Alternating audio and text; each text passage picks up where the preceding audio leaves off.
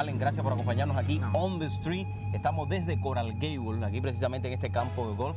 Te encontré jugando golf acá. ¿Te gusta el golf? Sí, es un futuro. Estaba hablando con mi manager, de hecho, 40 años podemos, ¿por qué no? ¿Qué edad tienes ahora? 25 añitos tengo. Oye, ¿cómo comenzó esto en ti de la música electrónica, de mezclar, de estar compartiendo en fiestas con Sí. los amigos, etcétera? Sí, desde la secundaria, tengo desde los 12 años, 11, 13 años, estoy en toda esta historia de las fiestas de los amigos, en la escuela también era a mí quien llamaban para hacer toda esta historia de las fiestas y poner la música y bueno, a medida que fue pasando el tiempo, bueno, me fui interesando, por supuesto, ya la cosa más en serio y luego pinché en clubes de la capital de La Habana hasta que, bueno, me fui ya metiendo más de lleno en lo que era la producción, que eso ya viene siendo hace 4 o 3 años para acá, pues por ahí.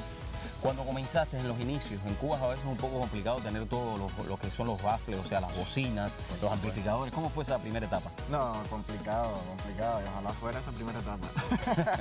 De hecho, he recibido el apoyo de buenos amigos, la institución, bueno, la empresa a la que pertenezco me ha brindado el estudio de grabación, que eso ha sido, por supuesto, lo que me ha posibilitado grabar temas con artistas que he trabajado. Y en vivo, por supuesto, los proyectos de fiesta son los que me colocan en todo lo que es la parafernalia esta del show que lleva el DJ.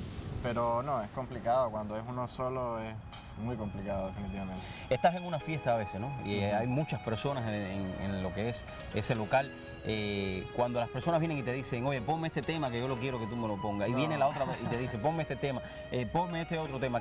¿Cómo puedes, digamos, balancear para que todo el mundo esté contento? No, la línea de trabajo del DJ, productor de música electrónica específicamente no es así. Ya cuando el público va, lanzo temas, se promocionan temas específicos de verdad que se quieren promocionar sobre la línea de trabajo y por ahí la gente ya sabe qué es lo que va a escuchar, no Claro. Es como el DJ de sala, en este caso es el DJ de sala, que los temas van y se los piden, no, en este caso se preparan las sesiones y ya el público va a escuchar a ese DJ, a ese artista que es como se ha trabajado específicamente y es lo que se vende en los conciertos en vivo. Cuando se habla de lo que es un DJ, a veces las personas dicen, bueno, eso es un trabajo bien fácil. Estás ahí arriba, estás mirándolo todo y estás mezclando tu música, pero ¿realmente es difícil ese trabajo o es fácil? Bueno, parte de toda la historia de la producción, ahí es lo complicado. No es solo el DJ, está el DJ de sala, que es el que pincha estos hits del momento en sus fiestas, en sus eventos. Yo específicamente preparo un material.